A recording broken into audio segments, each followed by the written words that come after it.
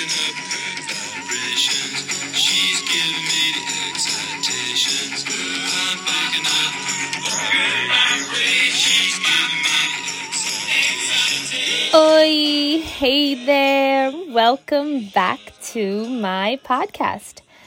I am Camilla, your high vibe advocate.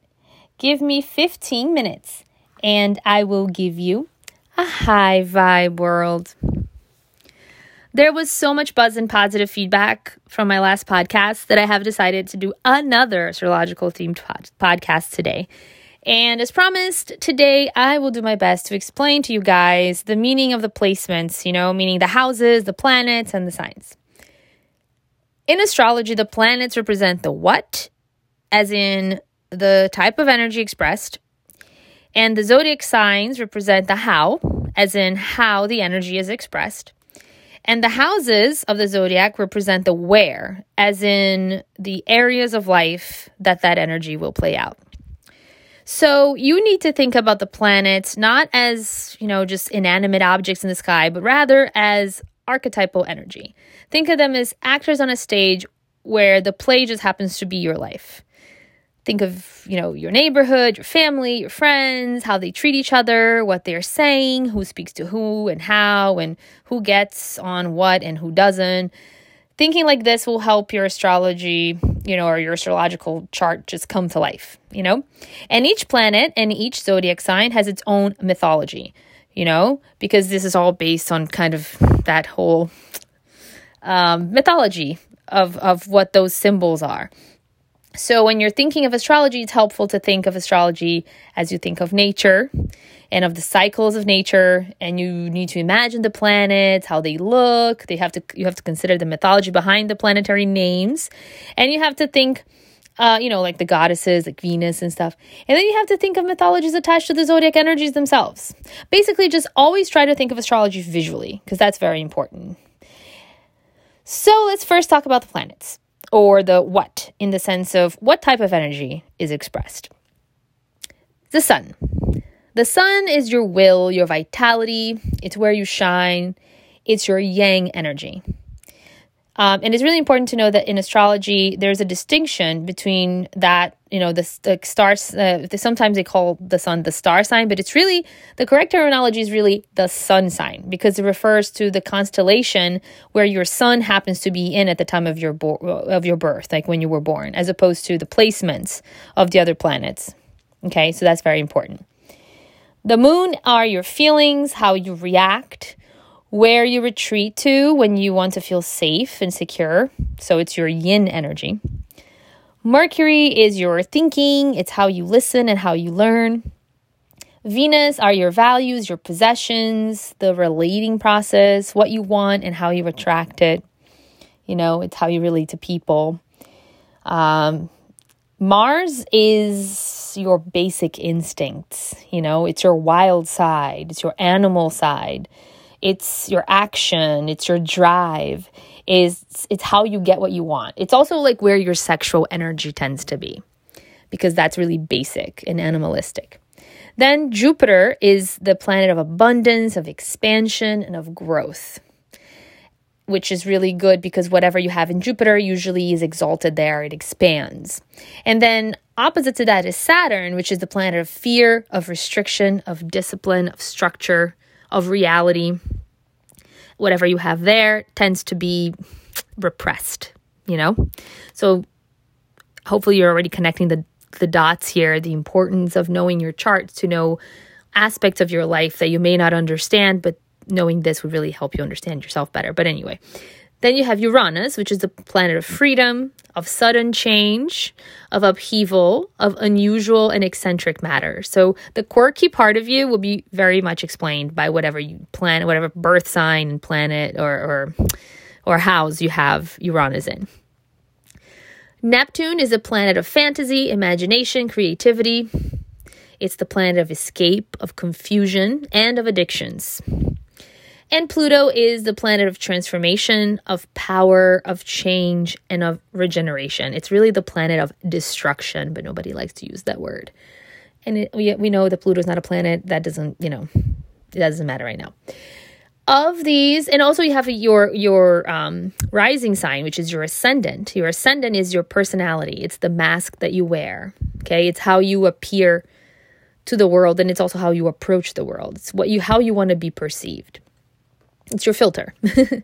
And of these, the most important to understand in astrology are your sun, your moon, and your ascendant, which is your rising sign.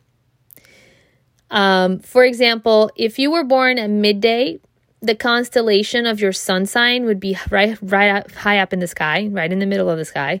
But at precisely this time, there would also be a constellation that was rising to the east, right? Taking its first breath, so to speak, just as you were. That's your ascendant. That's your rising sign. And the only time that your rising sign and your sun sign would be the same is if you were born close to sunrise.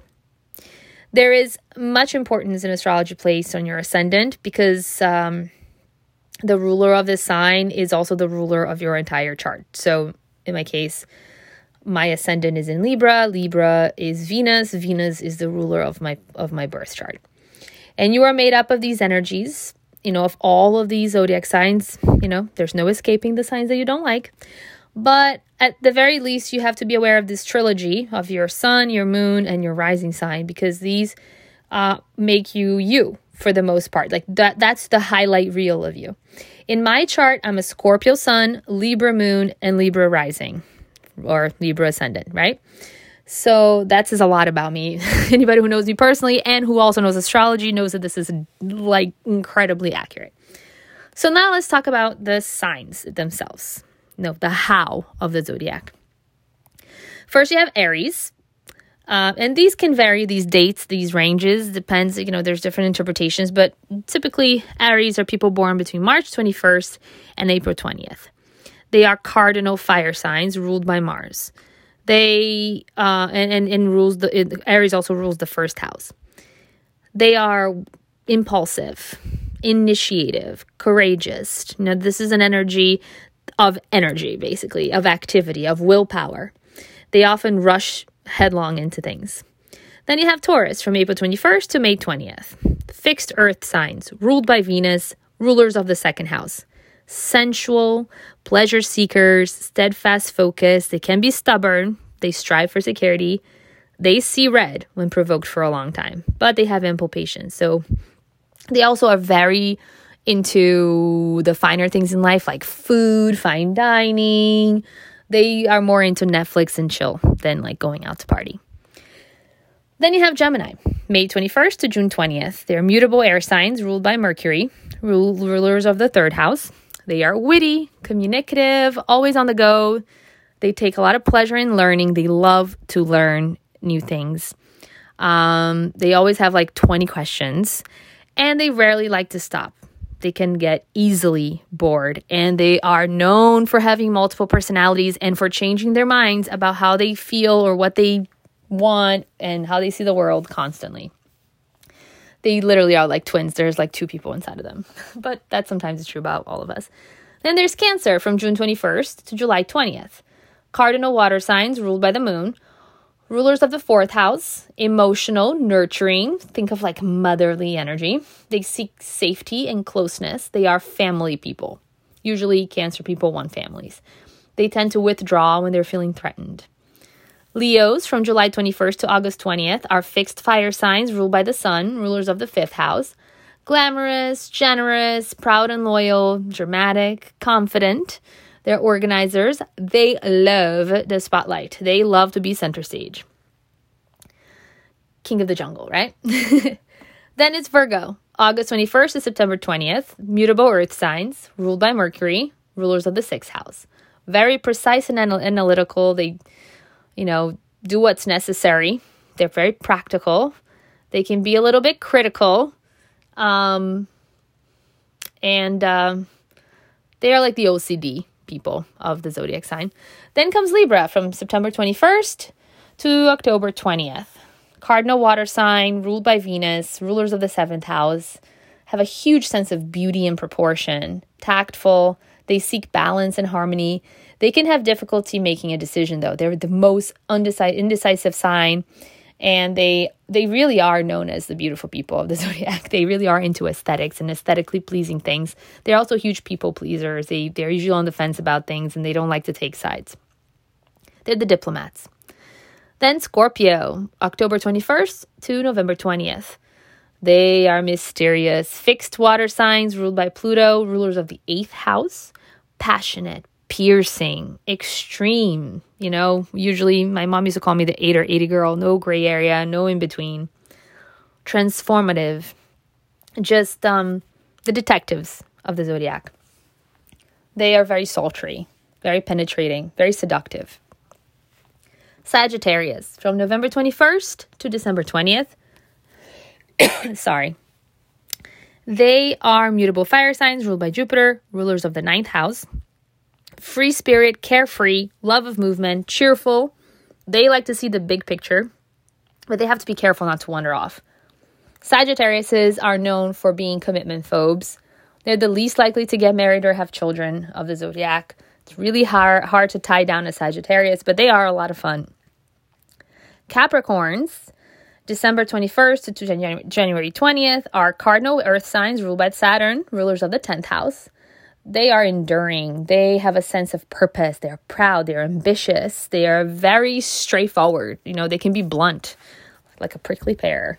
They can get stuck in craggy heights of perfectionism. They're huge worker bees. They are definitely the most likely to be successful career-wise of the zodiac. Aquarius, from January 21st to February 20th, are fixed air signs ruled by Uranus, rulers of the 11th house. They're friendly, humanitarian, progressive, unconventional. They can seem emotionally detached.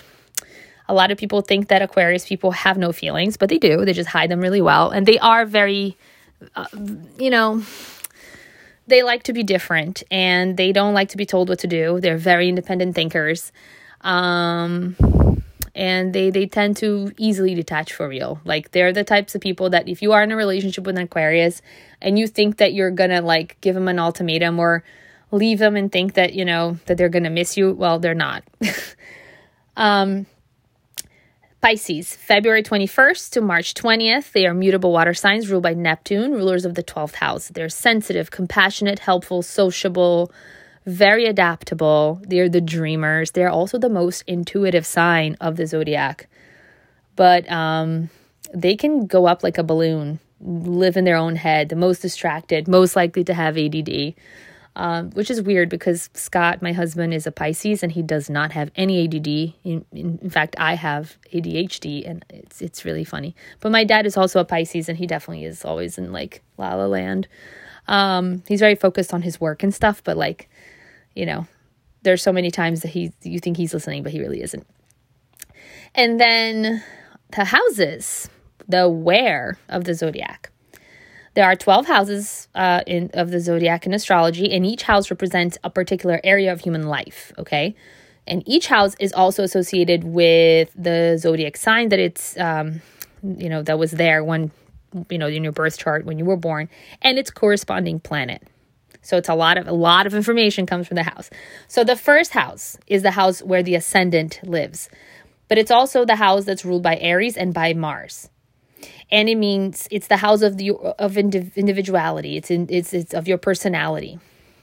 Together with the sun and the moon, the ascendant is one of the most important single factors in a horoscope.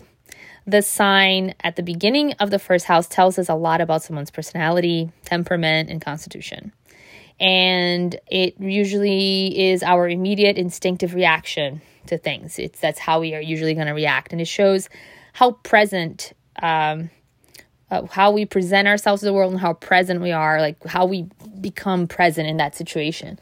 It's the planet that's ruling, and the planet that's ruling that sign is of particular importance for the interpretation of this house, because that planet becomes ruler of your chart.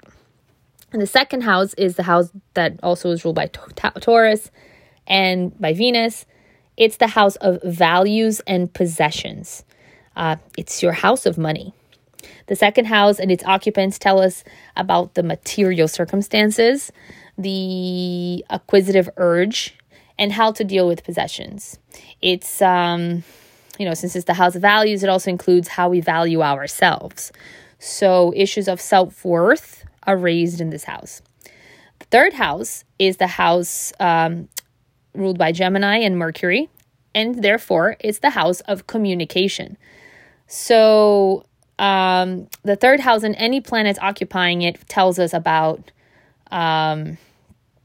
our siblings, the manner in which we communicate on an everyday level, how we learn at school, and the relationships that we make within the community that we live in.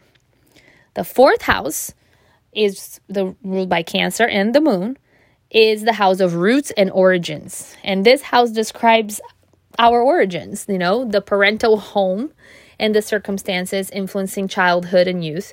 It describes how we relate to family, our attitude towards, hearth and home, and the father image and the relationship to the real father. All of that is found here. The fifth house is ruled by Leo and the sun, and it's the house of pleasure and creativity. This is the house of creative self-expression, whether it be in arts or the kitchen or the garage or the bedroom or the boardroom or by the act of having children. This house is concerned about a parent's feelings towards his or her children. It's also the house of playfulness and love affairs as opposed to committed love, which would be on the seventh house. So that's what you would find, like depending on what birth sign is there, what sign is there, and what planet you have there, that will tell you a lot about you in those circumstances. Sixth house is the house of work and routine. So it's ruled by Virgo and Mercury. This house shows how you handle everyday work and routine. So it indicates how disciplined you are when you're faced with routine, whether you are a slave to it or a victim of disorganization. And this house is also related to issues of health and of diet. So if you're trying to lose weight, this is a house that you should look into to see what planet is there, if any, and what sign is there, if any. The seventh house, Libra, Venus, right? Those are the two that are in the seventh house, is the house of relating. It's the descendant sign and the planets occupying the seventh house. They tell us about how we select our partners, and it describes the partnerships and relationships that we seek in life. And often we are involuntarily attracted to people whose horoscopes carry a strong emphasis of the sign that is in our seventh house. So if you're like constantly caught in this really bad type relationships where you have a type and it's not a good type, you can look at your seventh house and figure out why. Maybe you can do some shadow work to resolve that. The eighth house, ruled by Scorpio and Pluto, is the house of loss and common property. So the eighth house shows how we relate to communal goods and how we deal with material loss. Traditional astrology maintains that this house has an affinity with death and all things metaphysical. But I prefer to think of this as having a fascination with death, right? And all things dark. Amongst other things, the study of metaphysics can be a very differentiated way of dealing with loss, which is inevitable for all of us. Then the ninth house is the house that's ruled by Sagittarius and Jupiter, the house of philosophies and far countries.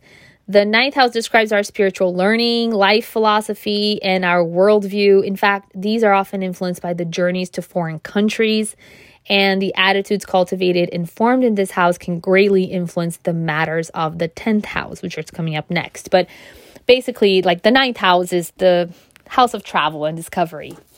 The 10th house is also your midhaven. It's ruled by Capricorn, and Saturn, and it's the house of occupation and calling. So this is like really the house that you look to see how you can be happy in life, like especially professionally. This house is of particular importance because it doesn't just affect our choice of profession, but also our sense of calling, right? And it also has a bearing on our general development, of what we become. This continues throughout our lives. And according to tradition, as well as to more recent experience, this house describes the mother image and the relationship to our real mother. The 11th house, which is ruled by Aquarius and Uranus, is the house of friends and acquaintances. And it describes how we relate to friends, benefactors, and teachers, and just people, who wish us well or from whom we can learn. It also shows us in these roles. So this house shows how we relate to society, to the environment that we live in. And it is also the house of goals and aspirations. And finally, the 12th house, which is ruled by Pisces and Neptune, is beyond the personal. So this is where we step back for a greater role or lose yourself in one. So this is the house of escapism, of seclusion and isolation. It's the house of mystery and the unconscious mind. The notion of sacrifice is very strongly present in this house, but it's the kind of sacrifice that leads to strengthening of character. So this is really the house of transformative energy. That's the house of inner work, of shadow work, of also your desires to learn more about, astrology, for example. So let's take, for example, someone who has a Venus in Virgo in the 4th house. So what is Venus? Venus is the planet of love, aesthetics, relationships, and beauty. And how are these Venus qualities of love, aesthetics, relationships, and beauty expressed? Through the energy of Virgo, which is sensible, practical, and very service-oriented. And, you have to think of like college professors, for example. They are reserved and humble and modest in romantic relationships. And where is this energy most optimally expressed? Through the energy of the 4th house. And the 4th house is the house of home and family and close friends. So what could this placement mean? It means that this person, beautifies their home in a practical and sensible way. The energy of Virgo. Because Venus is, when it's expressed through the 4th house, is not showy, it's understated. So their home decor, for example, like their preference could be understated elegance. And not only that, but it also means that this person feels that their best way to be, they feel at their best when they're expressing their love at home with family, with really close friends. So they're not really like a big lover of PDA. So imagine this person's exact time of birth and place of birth and stuff, like down to the hour and minute. You would be able to know how to relate to this person. You would know that this person does not like PDA, for instance, and that can save you from putting yourself in a situation where you're disliked by this person, right? I think salespeople should actually get into astrology and know more about everything about these people. So there's a lot more to astrology, and we are already way beyond the 15-minute mark. I just did this twice because I could get lost talking about astrology. And if this is a topic that interests you guys, maybe I should do something totally separate on this, because I think I could just probably talk about astrology for the rest of the year, if not for the rest of my life. But there's also the aspects of astrology, how the planets talk to each other, how they relate to each other. There's conjunctions and oppositions and trines and squares and sextiles. And you have to take into account these things. So as you can see, astrology is much more than just your sun sign, that the sign that the daily horoscope is based on. Real astrology takes into account the ebb and flow of energy across the universe. And they do that according to the regulation of the planets, the sun and the moon, and anything else that's floating in space that causes a ripple in energy flow. So real astrology, like real physical science, studies the interaction between matter and energy. And I will go on into this, as little or as much as you guys would like, but, astrology is a powerful tool to understand yourself better, to understand someone else better, and how to interact with that person in a more productive way. It can help determine how you're most easily fulfilled in life, both in love and career. And it's really a map to you and to your life and to your destiny. And it's no wonder that so many mega rich people have personal astrologists and use astrology to dictate major life decisions. I know it sounds silly, but it does appear to be working for them. Maybe you're thinking how could it possibly be the case? How is this a science? How could the position that some planet was in the sky at the time of my birth impact my entire life? Dude, I don't know. I don't know how, but I can tell you that the moon definitely affects the tides. How it does, I don't know.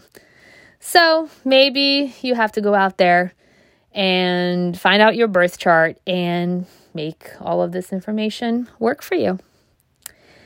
And that is all we have for today. Thank you for being with me and for listening to me and for being part of my journey. I am Camilla, your High Vibe Advocate, looking forward to your outreach at highvibeadvocate.com and your follow on Instagram at High Vibe Advocate. And as always, looking forward to our next meeting right here on my channel. See you next Wednesday.